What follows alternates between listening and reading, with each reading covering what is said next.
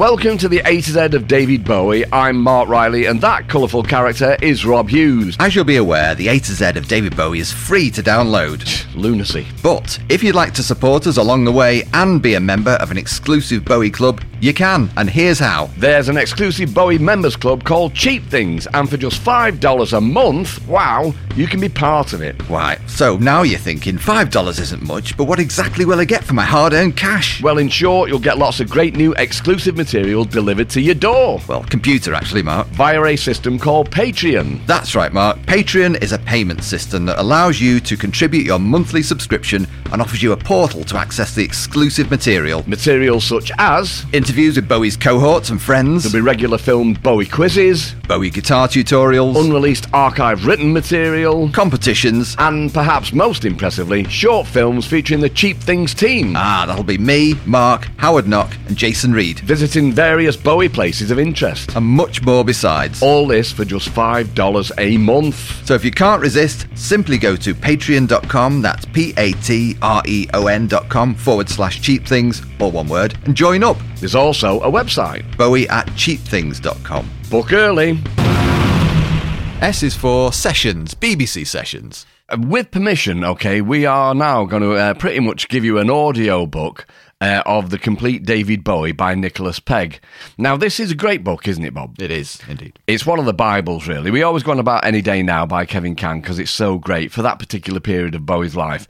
But for anybody who wants anything closely resembling a brilliant reference book, then this is it. Certainly. But it's much more than that. It's really, really interesting and brilliantly written as well. And so everything is in there. You've got the songs from A to Z, you've got the albums, you've got videos, tours. It's all in there. And it seemed like it was the most kind of concise and easy way, particularly for me and you, Bob, to do this. So, in effect, we've just let Nick do all of the work. But I did get in touch with him via Twitter, and bless him, he gave us complete carte blanche to just give everybody else the material that is in his book, which Wonderful. is what we're going to do in it. It is, indeed. So we should probably set it up by saying that between 1967 and 99, Bowie recorded 15 major sessions for BBC Radio. He did. So this is the compilation of those. I'll tell you what was really interesting. So when I got into Bowie, at that point in time, the two bootlegs that were kind of surfacing at that point were vinyl and cassette. Right. And I remember a mate of mine had a cassette of the Peel sessions, and it was Bowie, and it was all, stuff like Bombers and that. Yeah. But I didn't know really who John Peel was, because I was a toddler. Yes. But they were the real kind of like the holy grail, if you like. And at that point in time, you couldn't even like copy cassettes.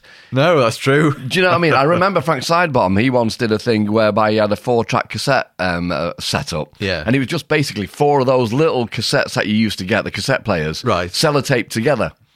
You're just being mischievous. But of course, a little bit later down the line, you get the ghetto blasters and you can easily do copy to copy. Yeah, sure. Which was kind of revolutionary. And those mixtapes came out of that and people started making up different cassettes for each other. Yeah. Just brilliant. But at that point in time, you had a cassette. You could record on it, which seemed great. And, yeah. And people, of my generation would record off the TV and it would obviously sound really, really bad. But if somebody had a cassette of the David Bowie Peel sessions, you couldn't copy it. You had to borrow it. It's just the real terms that we're talking in. Yeah, of course.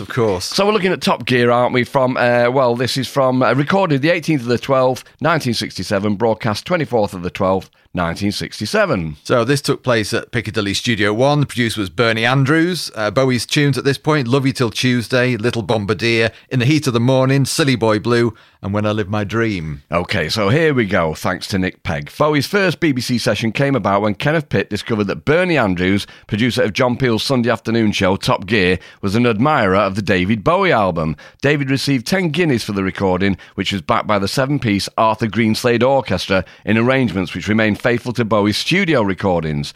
Love You Till Tuesday closely followed the single version, right down to the Hearts and Flowers coda, whilst While I Live My Dream replicated the version 2 recording. Bowie apparently agreed to include Little Bombardier only after repeated requests by Bernie Andrews. The show was broadcast on Christmas Eve, Bowie sharing the bill with Jimi Hendrix, Traffic, Family and Ice. Wow, terrific. It appears that the mysterious Something I Would Like to Be, which the Pitt report claims was recorded for the session, is no more than a myth. It did not appear in the broadcast and has never been referred to by any other source. Kenneth Pitt is equally adamant that In the Heat of the Morning was not played at the session, although it definitely was. It's therefore to be conjectured that Something I Would Like to Be might exist in Pitt's notes as a working title for In the Heat of the Morning, a new song at the time whose official Decca recording lay 3 months in the future, appearing in this session with a very different arrangement and lyrics. So the thing about Ken Pitt is that he was actually pretty organised, wasn't he? If you look at the Pitt report, I mean, that's very detailed, and again, that is another really important part of the Bowie jigsaw, you know, of course, in literary terms. But he got that wrong, so he's adamant it didn't happen, but everybody knows that it did. Well, you know, these things happen. Songs change colour, change shape, change name, don't they? So you can see where he did kind of go wrong on that. Of course, yeah. So now to the second session for Top Gear. So recorded the 13th of the 5th, 68, broadcast 26th of the 5th, 68, and it was Piccadilly Studio 1 once again. Producer Bernie Andrews, London by Tata, In the Heat of the Morning, Karma Man, When I'm 5 and Silly Boy Blue, not broadcast until it was repeated. So for Bowie's second Top Gear set, this time sharing a bill with the Animals, Family, Alan Bown and Mike Stewart, David enlisted the arranging skills of his new producer, and the extravagant 14-piece band was duly billed as the Tony Visconti Orchestra. I love that touch. They included John McLaughlin on guitar, Herbie Flowers on bass, predating his work on Space Oddity by over a year, a pre-blooming Barry Morgan on drums, Alan Hawkshaw on keyboards, Tyrannosaurus Rex's Steve Peregrine Tuck joined Tony Visconti on backing vocals. Silly Boy Blue was only aired in the repeat broadcast. It was standard BBC practice at the time to hold back a track or two for repeat. When I'm 5 from this session is the only full studio recording David ever made of the song, and it was this version that later appeared in the Love You Till Tuesday film and on its accompanying soundtrack album. I love that. I mean, I've seen that film recently. Was it part and parcel of the Finding Fame? There were clips in there, yeah. Yeah, where Bowie's looking really so coy. I mean, and acting like a real toddler, you know, like biting his bottom lip and all that kind of stuff. Brilliant. With the master tapes remaining in the hands of Bowie and Tony Visconti, the remainder of this session has never leaked onto the bootleg circuit. And as a result, the appearance of every track bar When I'm 5 on Bowie at the Beeb was greeted with considerable excitement. The majestic arrangement of Silly Boy Blue of particular note. Yeah, so we will get to Bowie at the Beeb a bit later, won't we? Yep. So the next one, the Dave Lee Travis Show, recorded 20th of October 1969, broadcast 6 days later, producer Paul Williams this time, and it took place at the Aeolian Hall, Studio 2. The songs Unwashed and Somewhat Slightly Dazed, Let Me Sleep Beside You, which wasn't broadcast, and Janine, not broadcast either. Okay, for this short but excellent session, Davey was backed by Space Oddity band Junior's Eyes, Mick Wayne on guitar, John Honk Lodge on bass, Tim Renwick on guitar and John Cambridge on drums.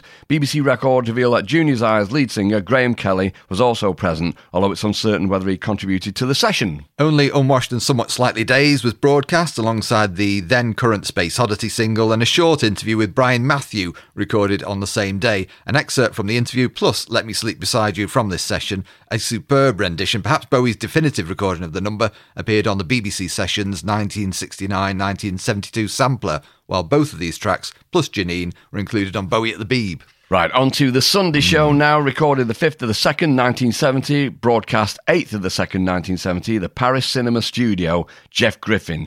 So the lineup of songs, Amsterdam, God Knows I'm Good, Buzz the Fuzz, Karma Man, London by Tata, An Occasional Dream, Width of a Circle, Janine, Wild-Eyed Boy from Free Cloud, Unwashed and Somewhat Slightly Dazed, Fill Your Heart, The Prettiest Star, Signet Committee, Memory of a Free Festival, and Waiting for the Man, which was not broadcast. So this is an important one, this, isn't it? It is. So, although they would not call themselves Hype until a fortnight later, Bowie's new backing band, referred to as the Tony Visconti Trio in BBC documentation, made its debut at this hour-long concert, the sixth programme in a new series of shows compared by John Peel and recorded before a live audience. It's funny, isn't it, how you can go from being an orchestra to a trio just overnight. That's show business. It is. For the first four numbers, David accompanied himself alone on acoustic guitar before being joined by Tony Visconti on bass, John Cambridge on drums for a couple of songs, with Mick Ronson adding his guitar skills from Width of a Circle onwards.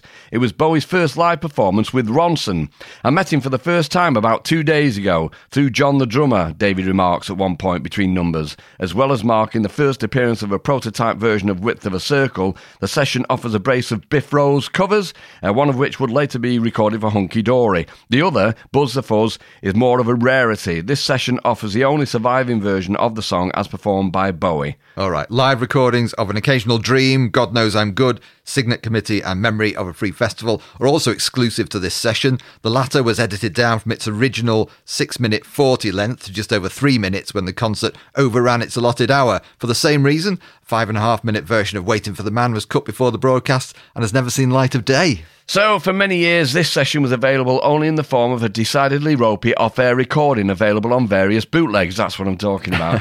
So, Bowie at the Beeb changed all that, including Amsterdam, God Knows I'm Good, The Width of a Circle, Unwashed and Somewhat Slightly Dazed, Signet Committee, and Memory of a Free Festival from this historically fascinating concert. I tell you, there are some, and I've very nearly bought them on occasion, BBC transcription discs. Oh, yes, I know. You know, they would crop up, wouldn't they, on eBay every now and then, and they would have like maybe a David Bowie session like maybe this one, the Sunday Show, on one side, and it could have something completely random on the other as well. Brilliant artifacts. Yeah, they are. I really kind of wished I'd bought the ones that were up for grabs, but they were always quite dear because, it's just the coupling of David Bowie and the BBC on vinyl. You know, it just obviously didn't exist at that point. Yeah, I always take a look. As you say, they're always pricey, which you can understand. Of course they are.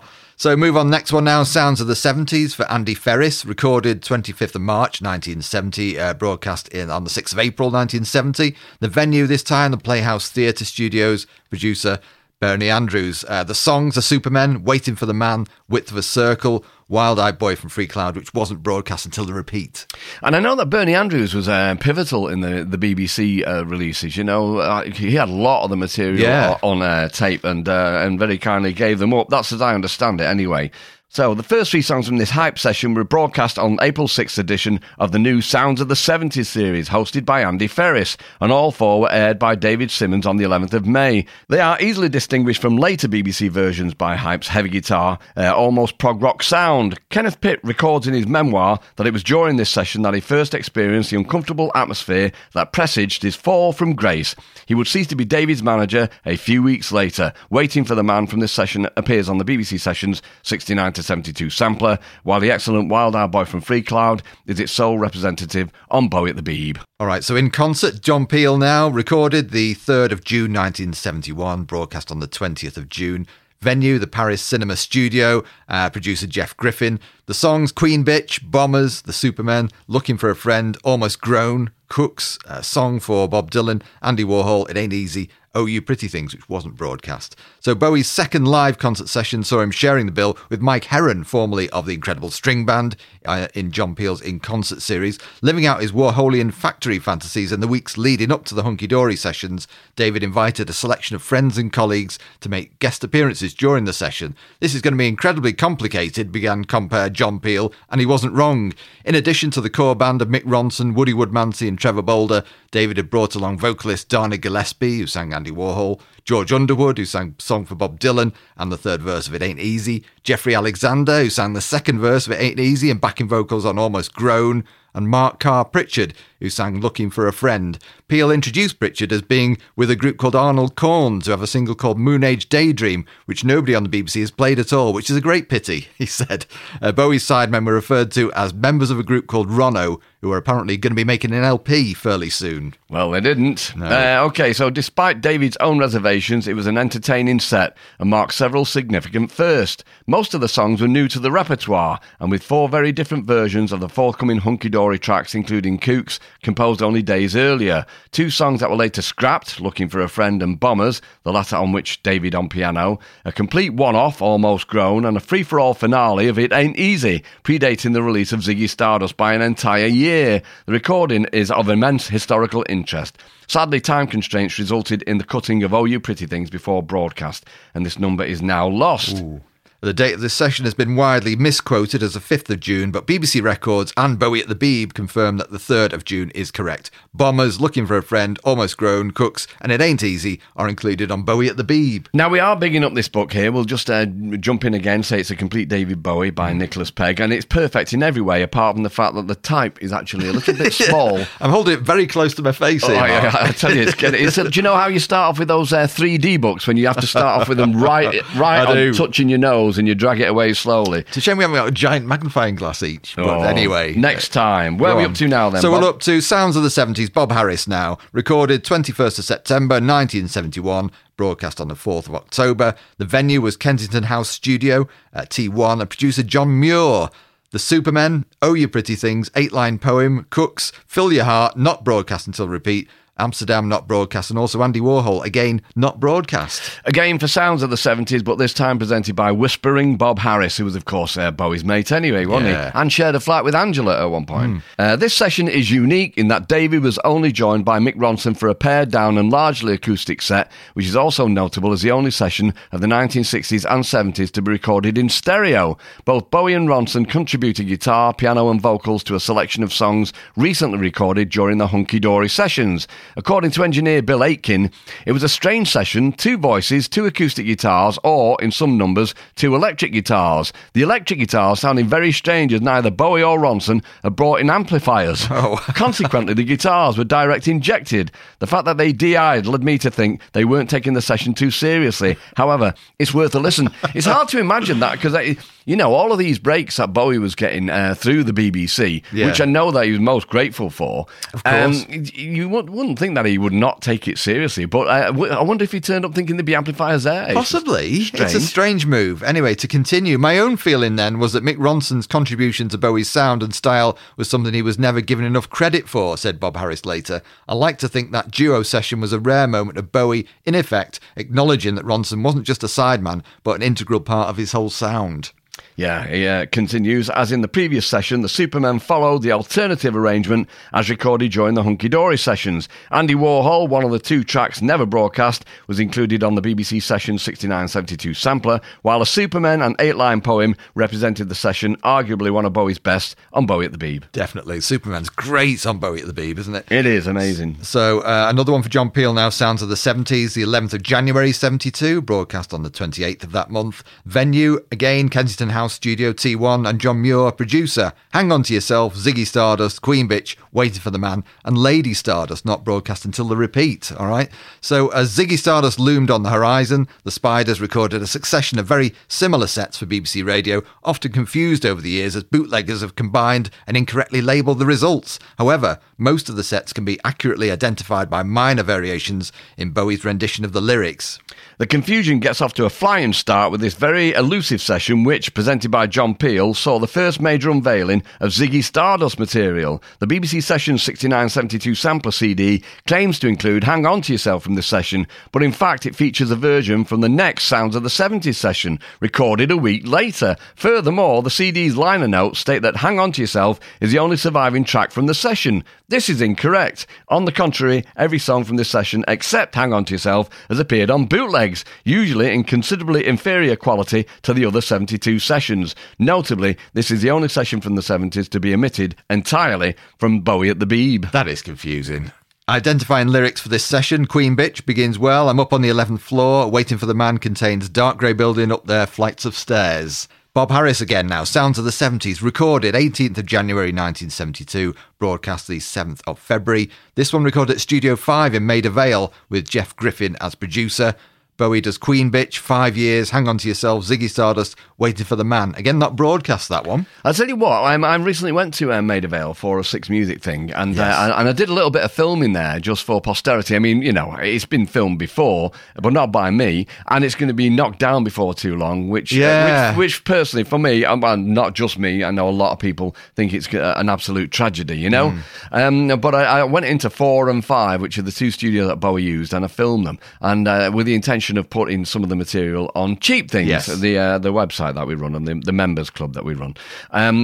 So it was quite spooky because I've been in there a lot myself, just doing sessions with the bands that I've been in. Yeah, sure. But you never really stop to think of the history that I've gone through it. And even though when you walk into Maida Vale, there's photographs of the Beatles and there's photographs of Led Zeppelin, and you do get a chill down your spine when you actually just stop and think to yourself, the early Beatles will have been carrying their own guitars down these hallowed hallways, and Zeppelin finding the feet and all that kind of stuff. Wonderful.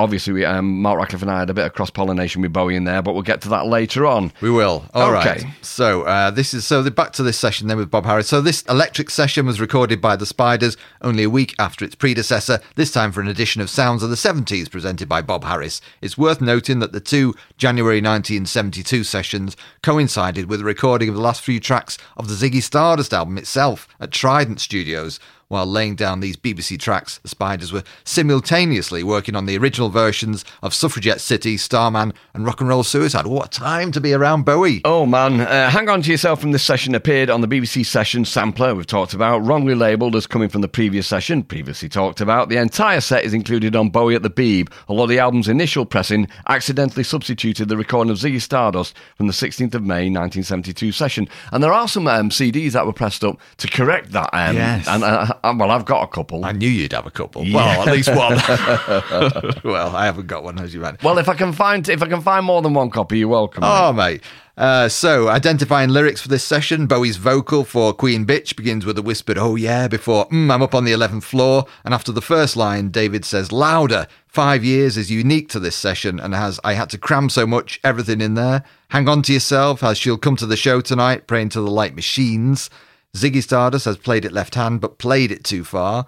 And Waiting for the Man has Grey Dirty Building, Up There Flights of Stairs." Yeah, so Sounds of the 70s for John Peel, recorded the 16th of the 5th, 72, broadcast on the 23rd of the 5th, 72, and Maida Vale Studio 4, Pete Ritzema being the producer. Hang On To Yourself. There's so many versions of Hang On To Yourself. It doesn't really change the set list, does it? Not much. You would think, because now, when anybody comes in to do a session for us on Six Music, and they always say, we can do that. And I say, well, you can do it if you want, but you've already done it once, and so it's already in the archive and an alternative version to what's on the record. It's a weird one, especially when you consider all these are so compacted, aren't they? Just within a month or two of each other, these sessions. I suppose that's part of the problem, really, isn't it? Because though he could have gone further back and done stuff from Man I Sold the World and Hunky Dory and Ziggy, which he does to an extent, but he doesn't mix it up very much, does he? Not much at all. So no. Hang On To Yourself, Ziggy Stardust, White Light, White Heat, as opposed to Waiting for the Man, and Suffragette City, Moon Age Daydream. You can guess what's coming next. Not broadcast until repeat. I'll tell you what, he was determined to get Velvet Underground in there somewhere, wasn't he? On every session. Yeah. On the eve of Ziggy Stardust's release, the Spiders recorded 3 further sessions. The first was for a Tuesday night John Peel show, incorrectly billed in some documentation as John Peel with Top Gear, Sounds of the 70s,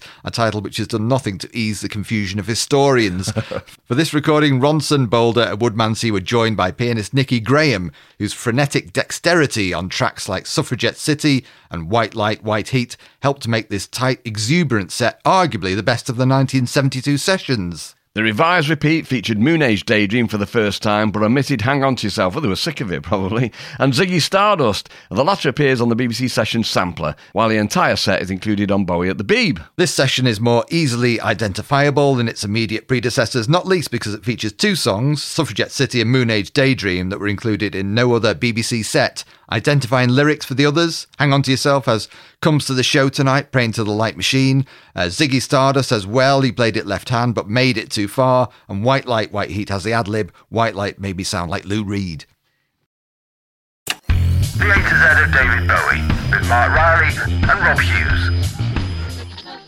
So, the Johnny Walker Lunchtime Show, and it was recorded the 22nd of the 5th, 72, broadcast the 5th to the 9th of the 6th, 1972. It was Roger Pusey who produced it, and it was recorded at the Elolian Hall, Studio 2. Yeah, so Starman, broadcast June 1972. Space Odyssey, not broadcast. Changes, not broadcast. And Oh You Pretty Things, broadcast again 5th of June 1972. So for this session, the Spiders were joined once again by pianist Nicky Graham, something of an unsung hero of Bowie's 1972 tour, whose work is showcased well on the faithful recreations of Changes and Oh You Pretty Things included here. Unusually, the recording of Starman incorporated a remix backing tape of the string arrangements from the Trident original, but the remainder of the performance is entirely new. That's interesting. Rather than showcasing the whole session, Johnny Walker networked 1 song per show for 5 days in a row.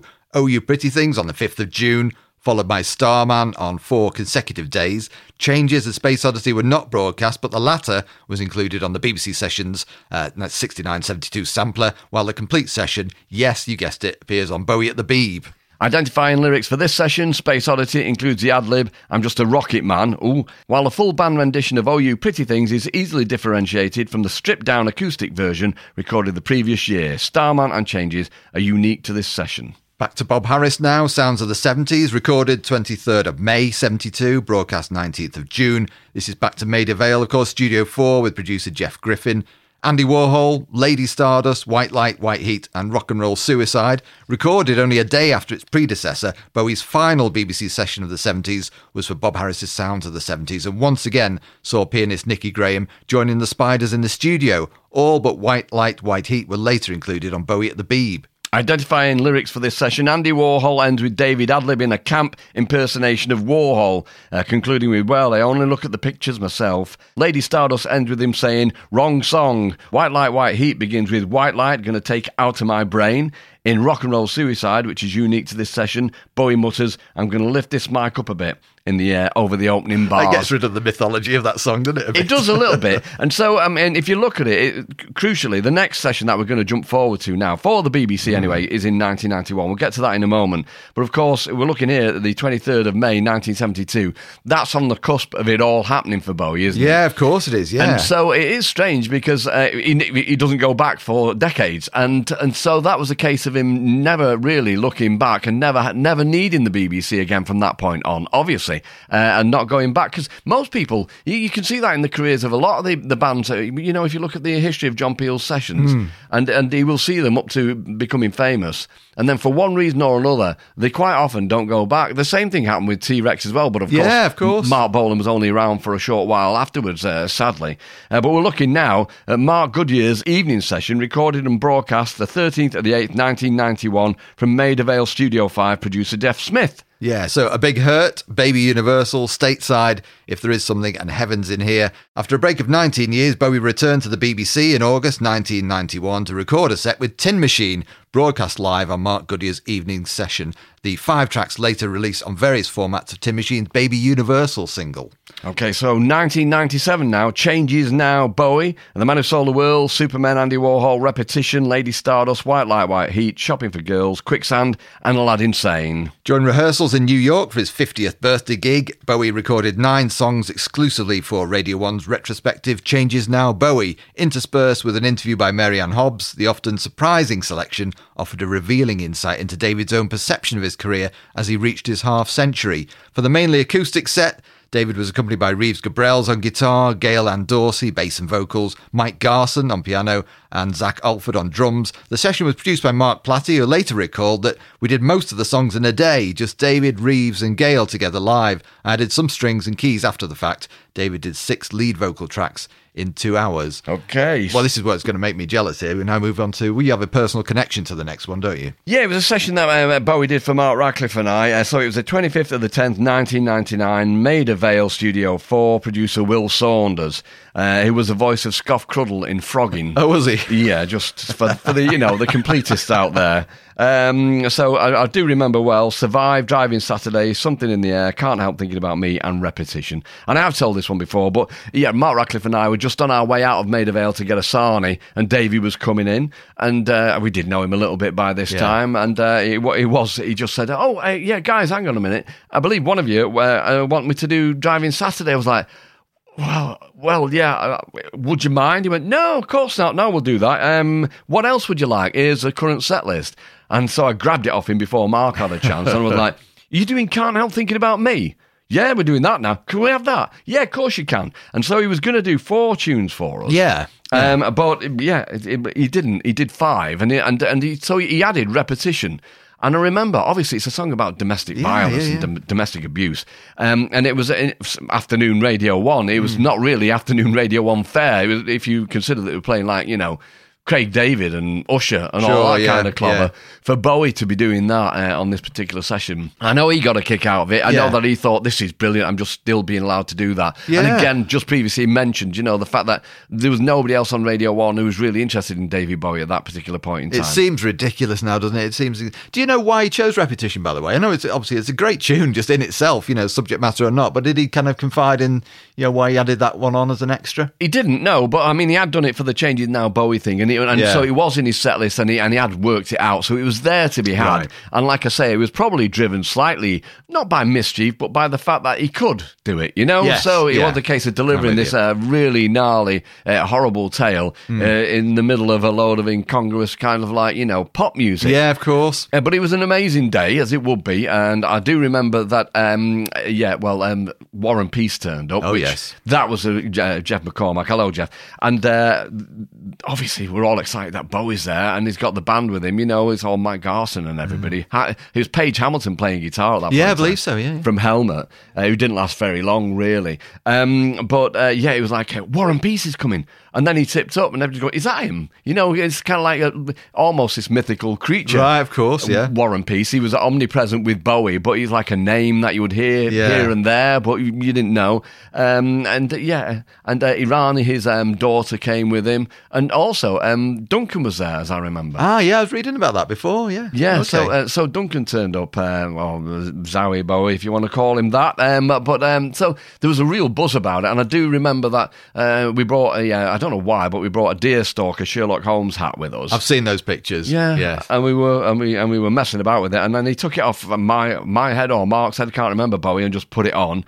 And there's some photographs, some really, really not very good photographs. That's the real tragedy of it.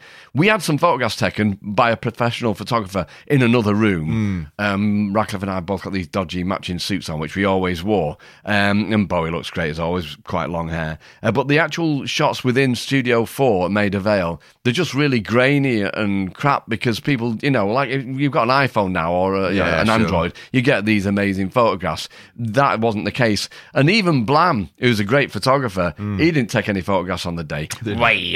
Oh, hey. And also, I do remember hearing every now and then they say, me. And that was apparently... that was Mark Adams, Blam, communicating with Bowie. It's some Monty Python reference. Right, all right. He's going, meh.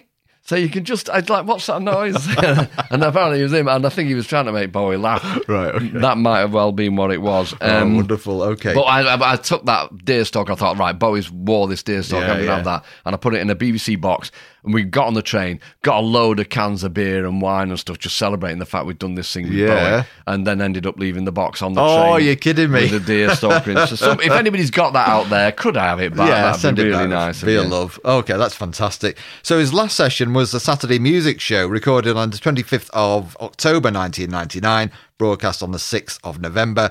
Again, Maida Vale, Studio 4, producer Chris Watmore, Survive, China Girl, Survive and Changes. Back to back with the previous Mark Radcliffe session, Bowie recorded a further 2 tracks for Billy Bragg's Radio 2 Saturday Music Show, followed by 2 more for broadcast on Chris Evans' Breakfast Team on Virgin Radio. Yeah, and so this stuff all, I'm going to go down here now, right off mic, very unprofessional. There we go. But obviously, so over the years, there have been various different bootlegs of these. And so I've got this lot here, The Rise and Rise of Ziggy Stardust, volumes 1, 2, 3, and 4. And these were these were bootlegged up for me by a mate a long, long time ago. Okay. And you're like, oh, it's just brilliant. I think it's pretty much all on there, Yeah. Just absolutely brilliant stuff. To have it all in one place like that was great. And then another mate, I won't name him because it's obviously bootlegging, but he did this, which was really nice. Is it a 5 CD set? It is, right. and it's got a great cover on it, and it's just, and it includes the stuff that isn't available on Bowie at the Beeb. So it's everything. Oh, hey. That really is the complete David Bowie recordings. I feel underdressed now because I just brought along my very deluxe big vinyl box set of Bowie at the Beeb, which came out in 2016. Weirdly, having won the limited edition 3 CD set of Bowie at the Beeb on your Radio 1 show with Mark Radcliffe back in the day, which is how we know each other in the first place, isn't it? Well, yeah, that's right. And so, and you won the Guy Pilar David Bowie signed clubber, didn't you? I did indeed, yes. Which is great. But when this came out on vinyl, I was straight in there. It's such a beautiful thing, isn't it? It is one of those. I get a credit in it, and I don't know why. Oh, do you? Let's have a look. Yeah. Let me get the... I mean, first time I think I've really touched it. I don't play it because it's just so immaculate, this thing. what a document it is. Let's I have a have look. played it, yeah. It's got special thanks to a load of people just before Oh, above yes, the Parlophone BBC logo. Yeah, you're in there. I'm in there. You are.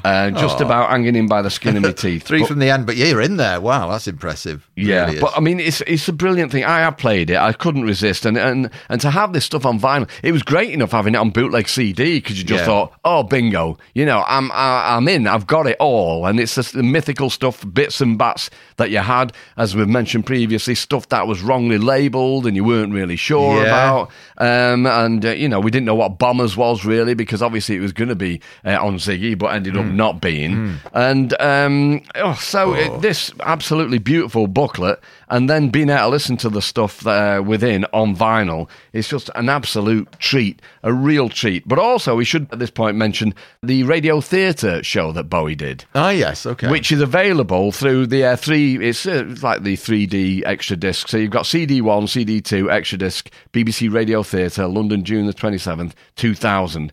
And so there's some sleeve notes in here, funnily enough, from Blam. Okay, and he wrote these. He said, an evening with Davy Bowie at the BBC Radio Theatre, London, Tuesday the 27th of June, 2000. Typical conversation 2 months before the BBC show was announced. A fan. Psst, Blamo, have you heard anything about Davy doing a tiny fan club show in London? Blam. Nope, nothing like that's happening, I'm afraid. The fan. Oh, you wouldn't say there was, even if there was. And so it goes on about the day. Okay. And he's a wag, is Blam, but he says in there that he mentions all the people who turned up, but he said that I tried to get in downstairs by showing everybody my 1973 Davy Bowie fan club membership card, which isn't true. And he also says I was frog marched up the stairs by Julian Stockton, hello Julian, who worked for the outside organisation, and I was sobbing. But I can just state for the record here that isn't true. And we were working for the BBC. We got in there before anybody else. And I could have sat on the very front row. But it's a tiny theatre, and I knew it was being filmed. And I really, really did feel uncomfortable about being anywhere near the cameras. And so I sat on the front row of the balcony. Okay. And it's a tiny, tiny theatre anyway, so it didn't matter about the fact that you were there. You were never far away from what he was doing. And for those of you who've seen it, I can't remember how it's edited really, but Bowie had a chest infection, and quite often between the songs, it was a little bit like Blue Velvet and Dennis Hopper. He had this like little flask of very hot and menthol and stuff, hot water and menthol, and he'd have to put the mask over his nose and mouth and breathe to clear his chest up a bit, and then he carried on again. And it was really great. And he said who was there: Simon Le Bon and Yasmin Le Bon. Russell Crowe came out that first night with saying that he was going out with Meg Whatnot. Right, okay. Who else was there? Yeah, Boy George was there. Nick Rhodes and Simon Le Bon, as mentioned. The list goes on. It says here Richard E. Grant was there. So it was a proper kind of starfest. And the actual people who went were just picked randomly by some kind of like, some gadget that you would use to just, because apparently this is what it says here: 10,000 peopleoids. That's the way that Blam puts it. Wanted to go to the gig, right? And there was just a couple of hundred who could. Right. And so, and it's got a list of all the people. If you notice it on the booklet with the extra Bowie at the Beeb, it's got a list of all the people who actually went there. And there's people in there that we know, like Paul Kinder, Bowie Wonderworld, done an amazing job for all these years. And Stephen King, who was an old mate who was just completely Bowie mad. So there's some people on there that I do recognise. But a great thing to have. Oh, you were privileged. You really were. Yeah, again, I know. The A to Z of David Bowie with Mark Riley and Rob Hughes. All right, well, S is also for Sex Pistols. Now, at this point in time, Bob, we just need to say that this is S Part 10. It really is, yes. We didn't see this coming, did we? We thought perhaps S might be a 5-parter, possibly, but here we are, at Part 10, and we think this might just be the last entry in S. There are more, but we thought we've got to draw a line somewhere. We have got to stop, Bob. We've just got to stop. And so, this will be a bit of a longer episode than usual. Hopefully nobody will complain. And the Sex Pistols thing is actually quite nebulous, really. Yeah. But there are some very interesting things within this story and some quite poignant things as well. So we're going to do it anyway, aren't we, Bob? We are. I mean, the interesting thing is that each Sex Pistol, in its own way, had a to varying degrees, an appreciation of Bowie, from Sid Vicious being a really massive fan to John Lydon being a little bit on the fence and sometimes dismissive, other times kind of full of praise. And Steve Jones and Paul Cook, something else altogether, which we'll find out. Okay, let's get to it then. So the Sex Pistols were an English punk rock band that formed in London in 1975. They were responsible for initiating the punk movement in the United Kingdom and inspiring many later punk and alternative rock musicians. Although their initial career lasted just 2.5 years and produced only 4 singles and 1 studio album, never mind the bollocks, here's the Sex Pistols. They're regarded as one of the most influential acts in the history of popular music. The Sex Pistols originally comprised of vocalist Johnny Rotten. Well, that's not true. There was Wally, wasn't there? There was, the yeah, Wally original Nightingale, yeah. But anyway, John Lydon, guitarist Steve Jones, drummer Paul Cook, and bassist Glenn Matlock. Matlock was replaced by Sid Vicious in the early 1977. Under the management of impresario Malcolm McLaren, the band provoked controversies that both captivated and appalled Britain. Their concerts repeatedly faced difficulties with organisers and authorities, and public appearances often ended in mayhem. Through an expletive-laced TV interview in December 1976 and their May 1977 single God Save the Queen, attacking Britain's social conformity and deference to the crown, they precipitated one of the most significant pop culture-based moral panics. In January 1978, at the end of a turbulent tour of the United States, Rotten left the band and announced its breakup. Over the next several months, the 3 other band members recorded songs for McLaren's film version of the Sex Pistols story, The Great Rock and Roll Swindle. Vicious died of a heroin overdose in February 1979, following his arrest for the alleged murder of his girlfriend Nancy Spungen. In 1996, Rotten, Jones, Cook and Matlock reunited for the Filthy Lucre tour. Through 2008, they staged further reunion shows and tours. On the 24th of February 2006, the Sex Pistols, the 4 original members plus Vicious, were inducted into the Rock and Roll Hall of Fame, but they refused to attend the ceremony, fittingly, calling the museum a piss stain. So if you never... I think it was probably John Lydon who called it a piss stain. I can see that above the rest of the members.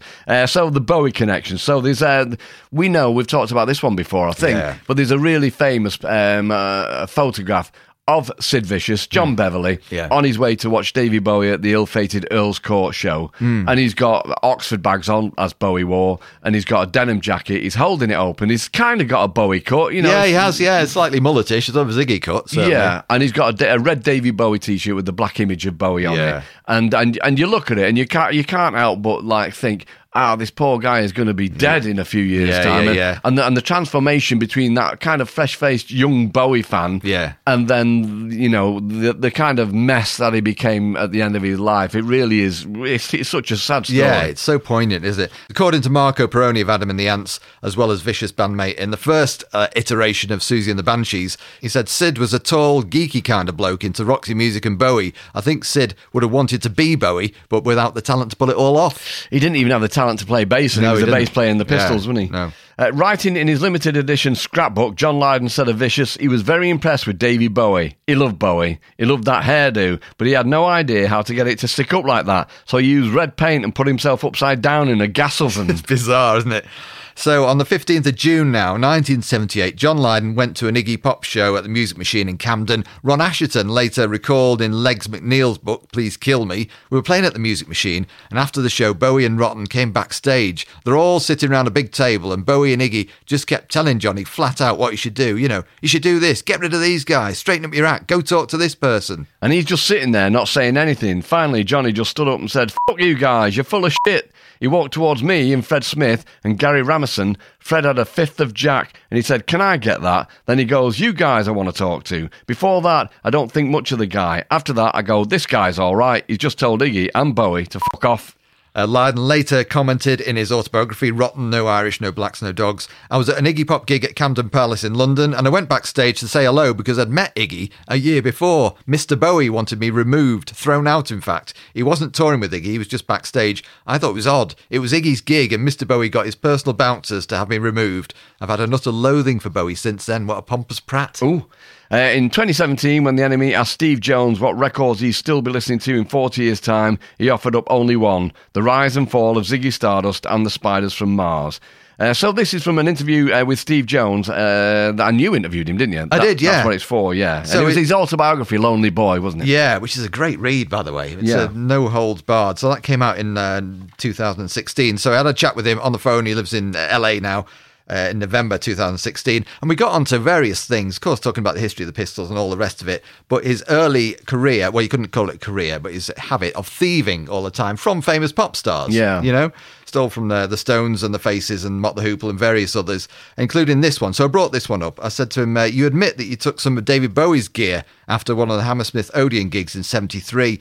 Trevor Boulder's bass amp, Bowie's microphone, Woody's cymbals, and various other Neumann mics. There's an apocryphal story that says you also took Mick Ronson's Gibson guitar. Is that true? Because it's been doing the rounds for a while, this story. Yeah. And he said, no, unfortunately not. And then I said to him, when you finally met Bowie, did you tell him about that incident? His reply, yeah, he thought he was quite funny. It was actually nothing of his that I nicked, just some microphones. It wasn't like I nicked his favourite outfit or anything. It was just a bass player's amp, a bunch of Neumann mics that they were using to record, and a couple of Woody cymbals, which I've made amends for. And he carried on to say, Woody was actually on my radio show a couple of months ago with Tony Visconti when they were doing a little tour for that Bowie album they both played on, which was, of course, The Man Who Sold the World. I had them both live on the show and made amends to Woody by giving him a couple of $100 for his cymbals. I said to him then, so this is all part of the 12-step philosophy then, making amends for past misdemeanours? He said, yes, the concept behind making amends for things, whether it's emotional or financial, is that there's one less thing to worry about, whether it's running into someone or having a better kip at night. To be honest, it's not really got anything to do with 12 steps, though that's where I was first shown how to do that. It's what people should do anyway, regardless if you're an alcoholic or not. It was interesting, as we got on, as we talked, out of the blue, he said, you happen to know, have a phone number for Luther Grosvenor, Ariel Bender from Mott the Hoople? And I said, why? And he said, well, I took his Les Paul, back in the day, and I always felt really, really bad about it, and I would like to make some kind of amends. I just happened to have Luther's number in my book, or the last number I had for him. And so now this is going back only kind of maybe a couple of months ago now. I was talking to Luther, and I happened to bring this up. I said, this is a bizarre way to start an interview. I said, but, have you heard from Steve Jones at all, from the Pistols? He said, well, funnily enough, he called me maybe about 6 or 7 months ago, and we had this chat. He said, I couldn't really, Luther being the kind of person he is, I couldn't really make out what he was saying a lot of the time, but I think he was trying to make amends for taking this Les Paul. Right. And he said, and he is a kind of mercurial character, isn't he, Luther? And he said, well, to be honest, I'm not really bothered, really not. But at the same time, wouldn't mind the money for it, or perhaps he could replace it with a similar Les Paul. Okay. But, he said it's just one of those things, and it happened so long ago, and it was annoying at the time, but he said, so much water has passed under the bridge. Well, it has, but, that's quite magnanimous, really, because, a guitar like that would be worth thousands absolutely. and thousands. And so, if Steve Cook wanted to kind of give him some cash back, it would be a lot of cash back. There's no point in giving him a couple of $100, because that would be a slap in the face, wouldn't it? Yeah, serious money. So the same sort of issue was referenced here in the 2017 interview with, this is from Ultimate Classic Rock with Paul Cook, giving his version of those events. Times were tight when the Sex Pistols started out, so much so that co-founding drummer Paul Cook said they resorted to swiping stuff from touring artists like David Bowie. You've got to understand, we weren't very rich at the time, Cook told Loudwire. We wanted to form a band, and that was one way of getting equipment. Cook, who started a group called The Strand with Steve Jones that evolved into the Sex Pistols, said these were simply crimes of opportunity. After all, their home base was near one of the UK's most recognisable live music venues, and there was nothing, quite literally, that the Sex Pistols wouldn't pilfer. Talking about Hammersmith Odeon again. Yeah, it was so easy to get in those places, and we'd just go round the back, Cook recalled. We lived in Hammersmith, and so many bands played in Hammersmith Odeon, so we got a full range of equipment before we could even play, really, including the PA. Yeah, it is funny, isn't it? Because, I've mentioned this before, I think probably on the programme, but there's normally this kind of a philosophy amongst musicians where you wouldn't nick off each other. No. It's like you like to think like welders won't nick each other's welding gear. It's kind of an unwritten law, isn't it, really? But absolutely, anyway. Fortune smiled brightly when Bowie came to town. There's a famous story about Steve when Davey Bowie was doing his final shows at the Ziggy Stardust tour. Cook noted, between shows they'd leave all their equipment standing overnight. It was a big mistake, especially with us around. Yeah, so an interview now from 2018 with Newsweek with John Lydon, and he's asked, was David Bowie's death upsetting to you? He said it was shocking, but I think the man died so reasonably regally, wonderfully brave to just go quietly and let the work speak for itself. And he made extraordinary music on his way out, and then Lydon replies, well, he tried, let's put it that way. The fact that he magnificently soldiered on, I think, is power for the rest of us to absorb. Although, when Bowie died, Lydon did post Signet Committee on the Public Image Limited website, and he told one interviewer, that's the side of Bowie I really like, the more in-depth stuff. But his presence should be missed, and it needs to be said, not by all the current idiots out there either. Listen, I love the way he died with great dignity, and he wanted a quiet pauper's grave. What an excellent thing. No pomp and circumstance. My respect to him in death rose immeasurably. Right, and it's funny, you know, they're talking about leaving the gear there overnight, because, again, forgive me if I've been through this, but my mate Dan lives over the road. His dad, Tom, was a copper in this area, and he got a call one night from the Hard Rock. Oh, yes. In Stretford, to say that there was some lights on in the venue at like 1 o'clock in the morning, you know, and could he go and have a look? So he went down with a mate there, another copper. He was on duty, and they went in, and it was a caretaker who was in there. Okay, he was not locked up yet or whatever, and they went into the venue, and all of the gear was there. Wow, really? Even the guitars. So they'd left it overnight, and so Tom had to go on Woody's drums. I've told Woody this. Tom had to go on Woody's drums, and his mate had to go on the guitar. Right. So, you know. Wow, that's amazing. That is like, we're looking at maybe September, was it 1972? Yes, we're talking yeah, it about. was. And to think that they're leaving, all right, you wouldn't strip a drum kit down. You certainly wouldn't strip the PA down. You would leave like amps there. The thought of a guitar being left there out is really strange, isn't it? But that's what Tom said. He said that he had to go on the drums, his mate had to go on the guitar, and then they scarpered again. Oh, great. What a leap of trust that is. Madness.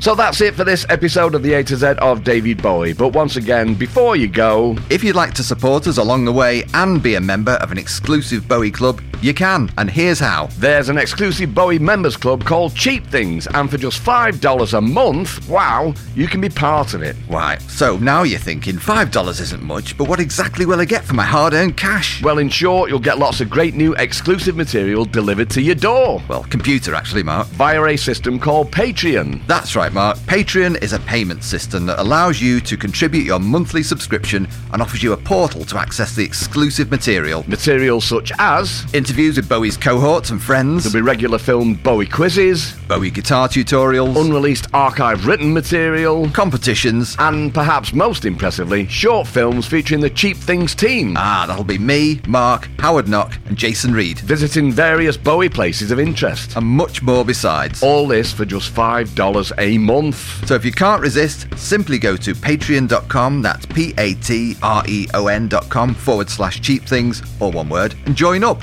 There's also a website. BowieCheapThings.com. Book early,